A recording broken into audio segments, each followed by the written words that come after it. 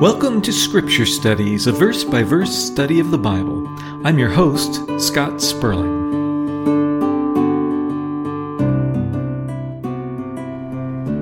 Today we'll be finishing up chapter 2 of Philippians. We'll be looking at verses 19 through 30 of that chapter. So grab your Bible, sit back, and open your hearts and minds as we study the Word of God together.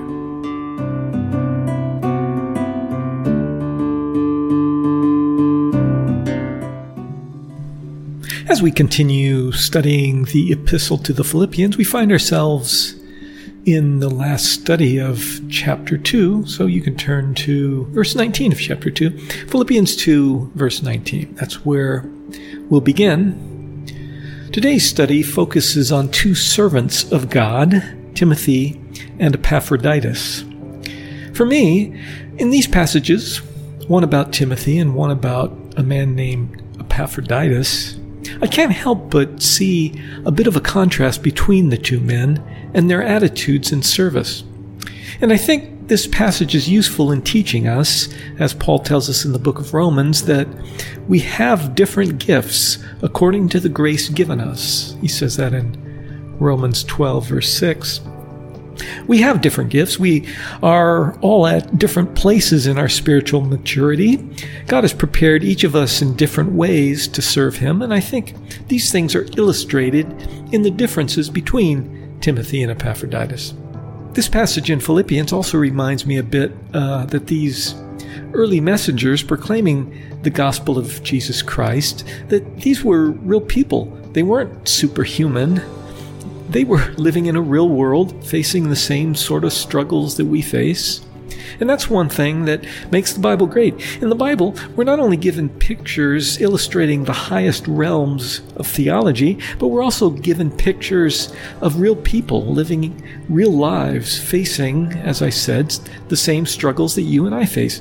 And I think that the many instances in the Bible where personal relationships and concerns and struggles are highlighted, I think that reflects the fact that God cares for us personally. God doesn't only want to communicate the details of Christian doctrine. He wants to let us know that He understands our struggles as we live as humans in this fallen world, and that He loves us despite these struggles. And so, in many places in the Bible, we get to know on a personal level various people and their struggles in some cases and their successes in other cases, their weaknesses and then also their strengths, their highest highs and sometimes their lowest lows. And this is reflected here in chapter 2 of Philippians. This chapter, if you recall, began with this great passage that describes Christ's incarnation from His position in glory as He became a man and humbled Himself in that way.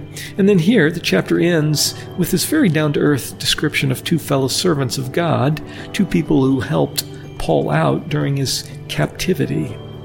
So let's begin first by looking at the passage about Timothy, which starts in verse 19 of chapter 2 of Philippians and goes through verse 24. So let's read Philippians 2, verse 19 through 24. Quote, I hope in the Lord Jesus to send Timothy to you soon, that I also may be cheered when I receive news about you. I have no one else like him who will show genuine concern for your welfare. For everyone looks out for their own interests, not those of Jesus Christ.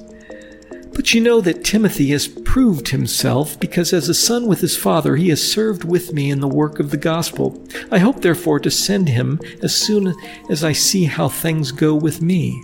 And I'm confident in the Lord that I myself will come soon. Unquote.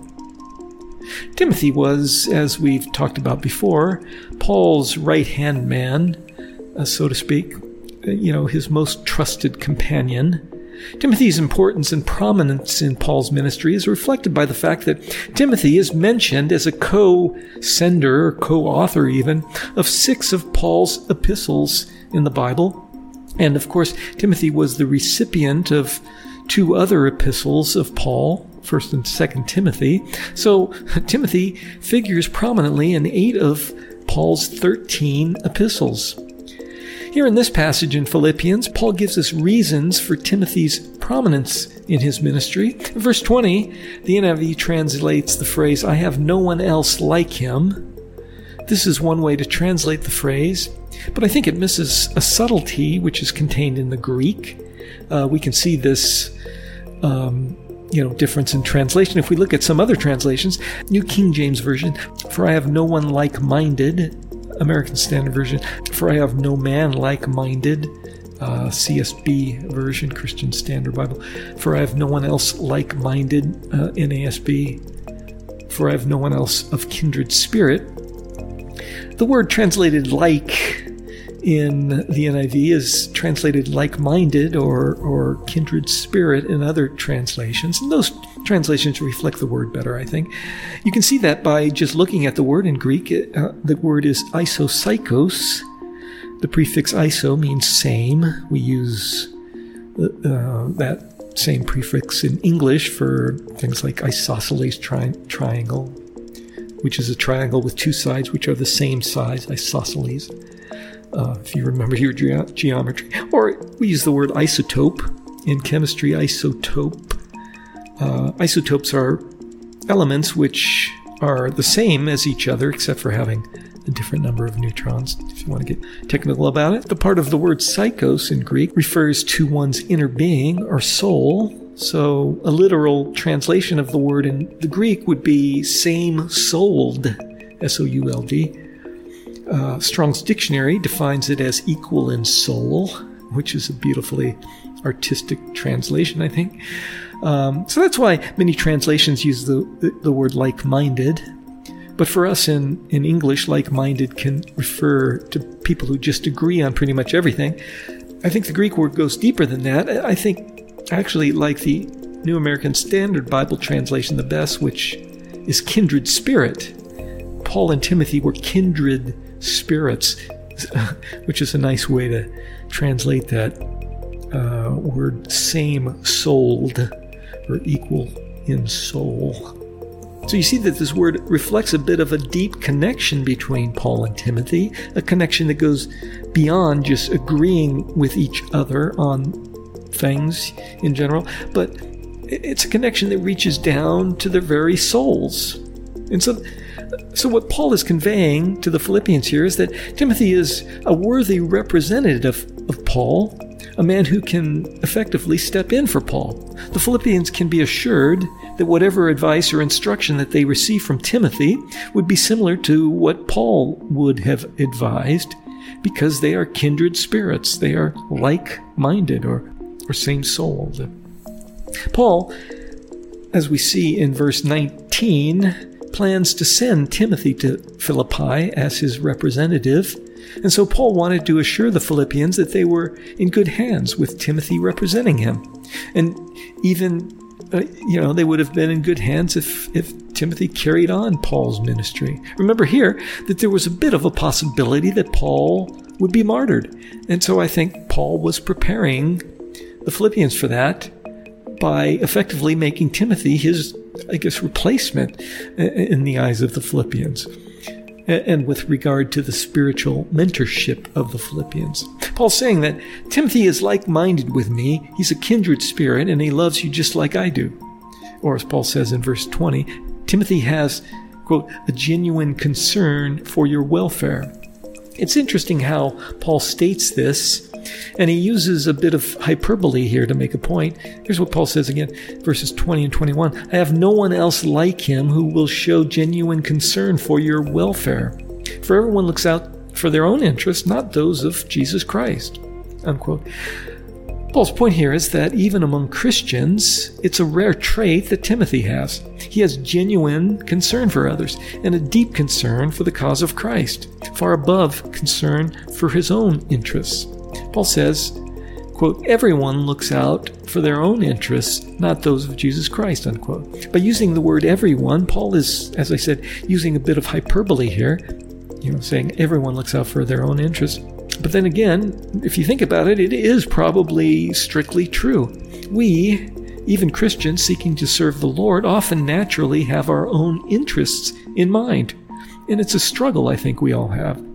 So Paul is emphasizing what a widespread problem it is that even Christians are looking only to their own concern primarily. Paul wrote earlier in this book about some who were preaching Christ out of selfish ambition. Let's look at Philippians 1:17 once again. Quote, "The former preach Christ out of selfish ambition, not sincerely, supposing that they can stir up trouble for me while I am in chains," unquote. This is rather an extreme example of self-centeredness when serving the Lord. Usually such a thing is more subtle, and as I said, it's probably something that everyone struggles with to some extent or another. And of course, this is natural in the sense that all creatures on earth have this natural instinct to preserve themselves above all other things. It's an instinct that we're all born with. But we as Christians need to rise above these natural animal instincts and act with genuine concern, as Paul puts it. Genuine concern for others, even above concern for ourselves. And that's what it means to be Christ-like. If you read the Gospels, Christ never put his own concerns first. Paul writes in Galatians 6:2 that we are to, quote, "bear one another's burdens, and so fulfill the law of Christ," unquote. So Paul there is calling this genuine concern that we are to have, he calls it the law of Christ.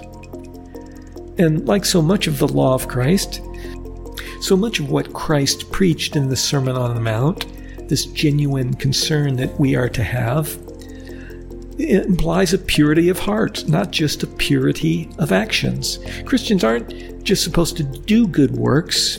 We're supposed to do good works with the right motives and with a pure heart. Peter speaks of this when addressing elders in the church, or as he calls them, shepherds of God's flock. Let's read 1 Peter chapter 5, verse 2. Quote, "Be shepherds of God's flock that is under your care, watching over them, not because you must, but because you are willing, as God wants you to be, not greedy for money, but eager to serve," unquote.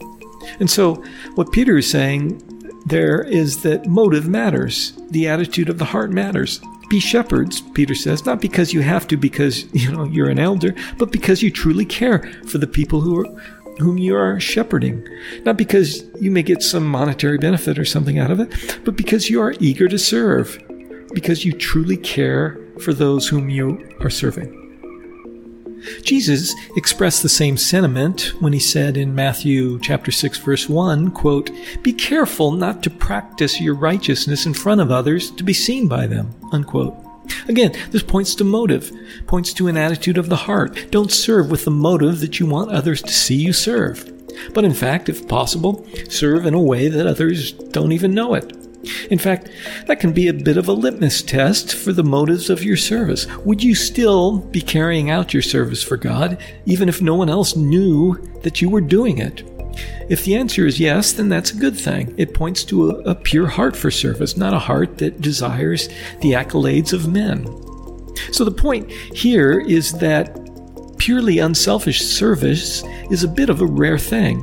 And Timothy was rare in this respect. Timothy had this pure heart, this genuine concern for the Philippians. And Paul wasn't just speculating about this solidness of Timothy. Here's what he says in verse 22, quote, "But you know that Timothy has proved himself, because as a son with his father he has served with me in the work of the gospel," unquote. Paul knew Timothy's character because, as Paul says, Timothy had proved himself. Through thick and thin, Timothy demonstrated his dedication for the cause of Christ and for the work of the gospel. Paul points out elsewhere that proven character comes as a result of perseverance through suffering. Here's what Paul says in Romans chapter 5. Let's look at Romans 5, 3 and 4. Quote, "Not only so, but we also glory in our sufferings, because we know that suffering produces perseverance, proven character, and character hope," unquote. Here, Paul actually tells his readers to exult or to rejoice and even boast in their sufferings, in their tribulations, in their trials, because trials have a way of strengthening and proving one's character. When we serve God and face trials while doing so, we wonder, why is God doing this? Well, we have an answer. Trials produce perseverance, and then such perseverance proves our true character. not only to others, but also to ourselves. And then when we come out on the other side of a trial, this gives us hope, as Paul said in that passage in Romans 5. Hope that we'll persevere to the end. That word there in Romans chapter 5, translated proven character in the New American Standard Bible, is the same word that's used back in Philippians when Paul says that Timothy has proved himself. So Timothy's genuine concern for the Philippians and his solid character isn't just theoretical. It has been proven to Paul, because Paul had witnessed how Timothy persevered through trials, and how he looked not just to his own comfort, but had demonstrated his concern for others and a dedication to the work of the gospel. And so then, Paul is demonstrating his own true love for the Philippians because he's willing to send the best that he had, willing to send his right-hand man, Timothy, to Philippi. I'm certain that Timothy was a great help to Paul in Rome, so it was a bit of a sacrifice on Paul's part to send Timothy away from Rome to Philippi. And more than just a help to Paul, there was a strong emotional connection between Paul and Timothy, as strong as the connection between a father and a son, as Paul implies here in this passage in Philippians. Paul, in another place, also spoke with more tender words toward Timothy. Let's look at 1 Corinthians chapter 4, verse 17.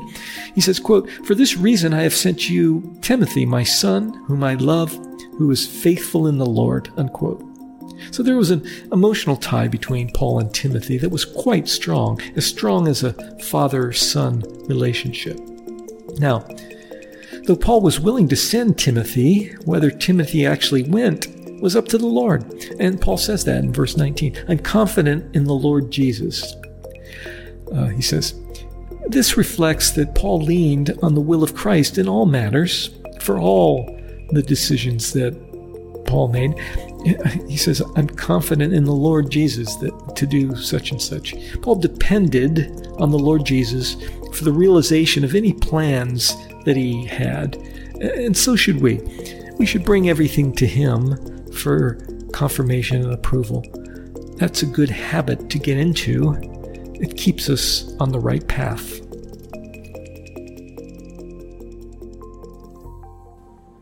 So that's a section about Timothy. Let's move on to the section about a man named Epaphroditus, who was an envoy from the church at Philippi. He carried from Philippi to Rome some sort of gifts to Paul from the church of Philippi. We learn this in chapter 4 of Philippians. Let's look at that verse very quickly. Philippians 4:18. Here's the second half of that verse. Paul writes, quote, "I am amply supplied now that I've received from Epaphroditus the gifts you sent," unquote. So Epaphroditus was a messenger from Philippi who brought Paul supplies of some sort. And then, which becomes apparent here in this passage in chapter 2, the plan was for Epaphroditus to stay on in Rome and to continue to help Paul out. Let's read the passage about Epaphroditus. We'll be reading up to the end of the chapter. Philippians 2, verses 25 through 30. Quote, "But I think it is necessary to send back to you Epaphroditus, my brother, co-worker, and fellow soldier, who is also your messenger, whom you sent to take care of my needs. For he longs for all of you and is distressed because you have heard he was ill. Indeed, he was ill and almost died, but God had mercy on him, and not on him only, but also on me, to spare me sorrow upon sorrow. Therefore, I'm all the more eager to send him, so that when you see him again, you may be glad, and I may have less anxiety. So then, welcome him in the Lord with great joy, and honor people like him, because he almost died for the work of Christ. He risked his life to make up for the help you yourselves could not give." Unquote. I see here a bit of a contrast between Timothy and Epaphroditus, though they both deserve commendation for their service. Timothy, as we discussed, was all in on his service for the gospel with no reservations. He put his service of God above all personal priorities. And as Paul said, Timothy had proven himself in the work of the gospel as one who was totally dedicated to furthering the kingdom of God. Epaphroditus faced a serious trial as he embarked on his mission to provide aid to Paul while Paul was in captivity. At some point during the journey, or maybe just after he arrived in Rome, Epaphroditus became seriously ill, and as Paul tells us, he almost died. But he did recover, and the danger had passed, and yet, even after his recovery, he became greatly distressed and a bit homesick, it seems. So much so that Paul had to send him back to Philippi. So, with Epaphroditus, I think we have someone who perhaps took on more than he was ready for. His illness shook him, such that after he recovered, his heart, it seems, was no longer, into his service, as he longed to return home. Perhaps Epaphroditus entered into this service thinking that he would have some supernatural immunity to trials and troubles. We tend to think this, I think. We tend to think, well, if I'm serving the Lord, then I have a supernatural protective force field around me. After all, I'm serving the Lord. Of course, I'll be indestructible. But in fact, I think quite the opposite is true. What I have noticed is that those who embark on any significant service for God are almost guaranteed to face trials proportional to the service that they are embarking on. In fact, I would counsel to anyone embarking on service to God, rather than expecting smooth sailing and a supernatural force field around you, I would counsel them to be prepared for rough sailing, to keep an eye out for trouble, and in fact, to expect trouble rather than be surprised by it. It's part and parcel with serving God. Satan battles against our service, and the bigger the service, the bigger the battle. At least that's been my observation. So be prepared, be ready, expect trouble and trials when you embark on any service to God. Odds are that they will come. Now, you might ask, why would God allow that? God has power over Satan. Why wouldn't God put me in a supernatural force field and make me immune to trials since I'm seeking to serve Him? Well, there are various reasons for this. Let's look at a few of them, though I don't want to presume to speak for God. First, it's clear in Scripture, God seeks to make us stronger.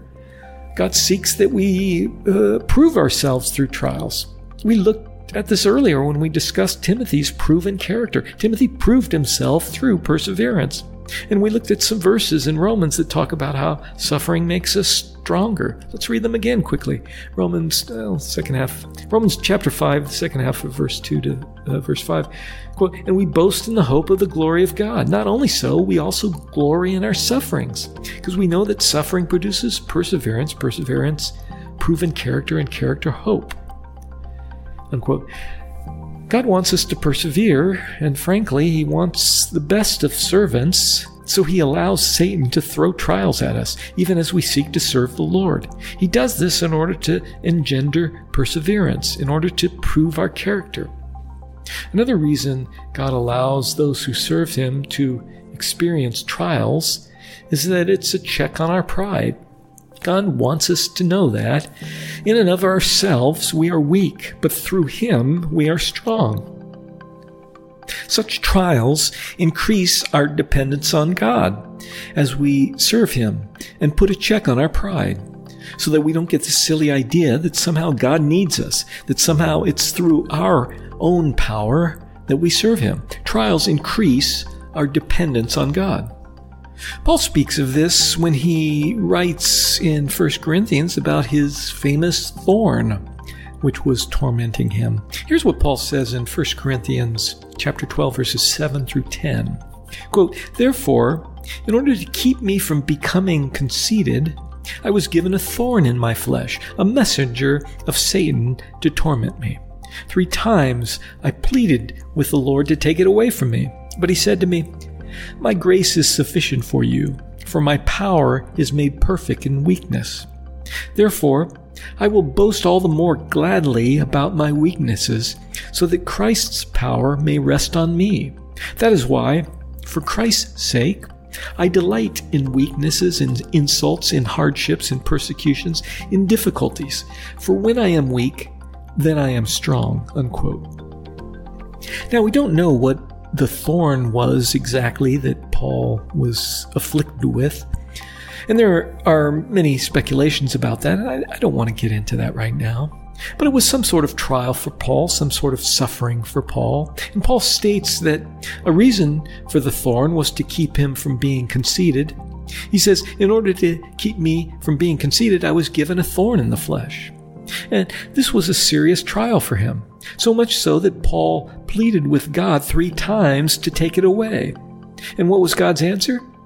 God said, "My grace is sufficient for you, for my power is made perfect in weakness." So it's not about our power, but about God's power. The trials that we face are a check on our pride, and they get us to realize that we serve only by the will of God and only through His power. Paul realized this, and he recognized the good things that came through the trials that he faced, so much so that in verse 10 there in 1 Corinthians, he says, "That is why, for Christ's sake, I delight in weaknesses and insults and hardships and persecutions and difficulties. For when I am weak, then I am strong," unquote. The trials strengthened Paul and gave him the right attitude. It's through God's power that Paul was effective in service. So both Timothy and Epaphroditus faced trials, but Timothy proved himself and persevered. Epaphroditus faced a serious life-threatening illness and recovered from it, but then after his recovery, he, frankly, did not persevere, and as I said, was a bit homesick, it seems to imply in the text. Here's how Paul puts it in verse 26 back in Philippians 2, quote, "For Epaphroditus longs for all of you and is distressed because you heard he was ill," unquote. Now the word used here, distressed, is a word that denotes a very strong feeling of anguish. In fact, it's the same word that was used in Matthew 26:37 about Christ in Gethsemane. It's that level of distress, extreme distress. Epaphroditus' distress was so bad that Paul himself was having anxiety over the whole situation, as he points out in verse 28. Quote, "Therefore I am all the more eager to send him, so that when you see him again you may be glad, and I may have less anxiety."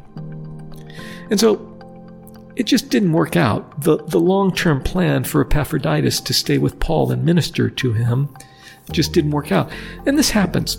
We set out at times with the best of intentions, with an idea of how we will serve God, and it just doesn't work out. Perhaps Epaphroditus bit off more than he could chew in this case.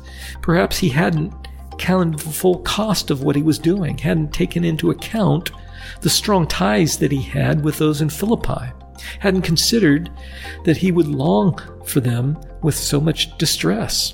So maybe there's a lesson here that we should all be careful a bit when we embark on a service for the Lord, that we need to carefully consider, am I ready for this? Have I considered all aspects of this? And we should consider all of the costs and prepare for such things. Now, don't get me wrong, I'm not trying to discourage you from serving God. I'm just saying we should prepare for such things. Prepare for trials and persecution and afflictions and for things to happen. We're not going to have a force field around ourselves just because we're serving the Lord.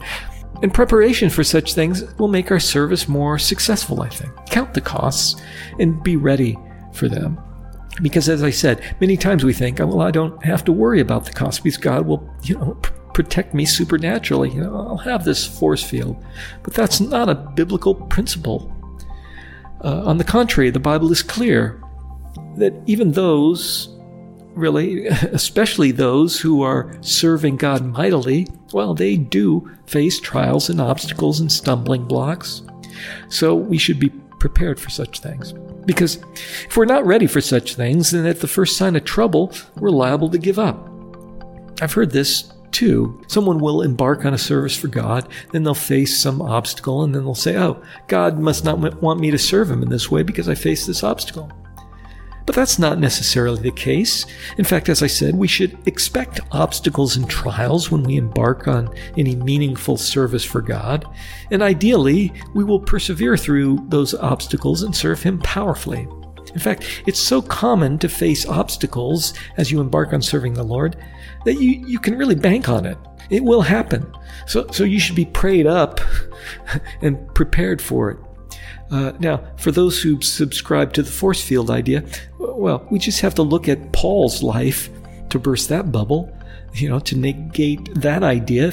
If anyone would be thought to have had some, miraculous God-given force field around them, Paul, should have been that man. After all, Paul was a tireless servant of God whose entire life was dedicated to the service of the gospel of Christ. Yet clearly, Paul did not have a force field around him. We learn this from Paul's own words about the obstacles and trials and suffering that he endured. Let's look at a passage about this, a really heavy and kind of touching passage where Paul describes some of the trials he faced. Let's look at 2 Corinthians chapter 11, verses 24 through 28. Quote, 5 times I received from the Jews the 40 lashes minus 1. 3 times I was beaten with rods. Once I was pelted with stones. 3 times I was shipwrecked. I spent a night and a day in the open sea. I have been constantly on the move. I have been in danger from rivers, in danger from bandits, in danger from my fellow Jews, in danger from Gentiles, in danger in the city, in danger in the country, in danger at sea, and in danger from false believers. I have labored and toiled and have gone without sleep. I have known hunger and thirst, and I have often gone without food. I have been cold and naked. Besides everything else, I face daily the pressure of my concern for all the churches." Unquote. So clearly, Paul had no such force field. On the contrary, he faced countless obstacles and trials, apparently, as he served. Yet he persevered, and he overcame these obstacles by the strength he got from the Lord. Moving on, having said all this about Epaphroditus, Paul does, in the end, sincerely commend Epaphroditus. He doesn't hold Epaphroditus' partial failure against him. First, Paul does consider Epaphroditus to be a valued servant of God. Paul calls him, quote, his brother, co-worker, and fellow soldier, unquote. Paul recognized that Epaphroditus did carry out a service that was valuable and that helped him greatly. And then Paul went out of his way to tell the Philippians to commend Epaphroditus for his service, rather than to focus on the fact that he was not able to totally complete what he set out to do. Here's what Paul says in verse 30, quote, "So then, welcome him in the Lord with great joy and honor people like him, because he almost died for the work of Christ. He risked his life to make up for the help you yourselves could not give me," unquote. So, though Epaphroditus was not able to complete what he set out to do, he did accomplish a lot, as I said, in making that long journey from Philippi to Rome to deliver to Paul the gifts from Philippi.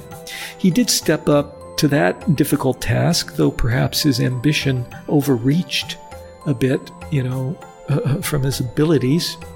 His will was there, even though his body ended up being not as strong as his ambition. So we should encourage those who step up and serve the Lord, even if the result of their service isn't 100% successful. We should commend them for their effort and encourage them and help them find methods of service that maybe are more in line with their abilities.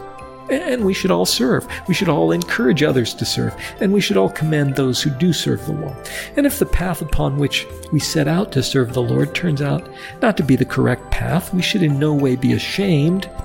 Rather, we should praise the Lord that He cares enough to lead us back onto the correct path. Nor should we disparage others in such situations when they feel that the Lord is leading them from out of one mode of service into another. Rather, we should encourage them greatly to follow the leading of the Lord.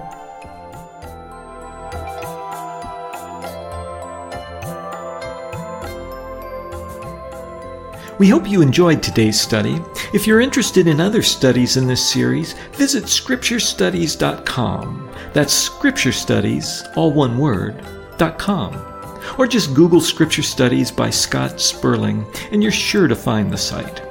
The background music is licensed through Pond 5. The theme music and interludes are by Scott Sperling. All rights reserved. Until we meet again, live well, serve the Lord with passion, and always lean on the Holy Spirit. May the Lord be with you in all your endeavors. Amen.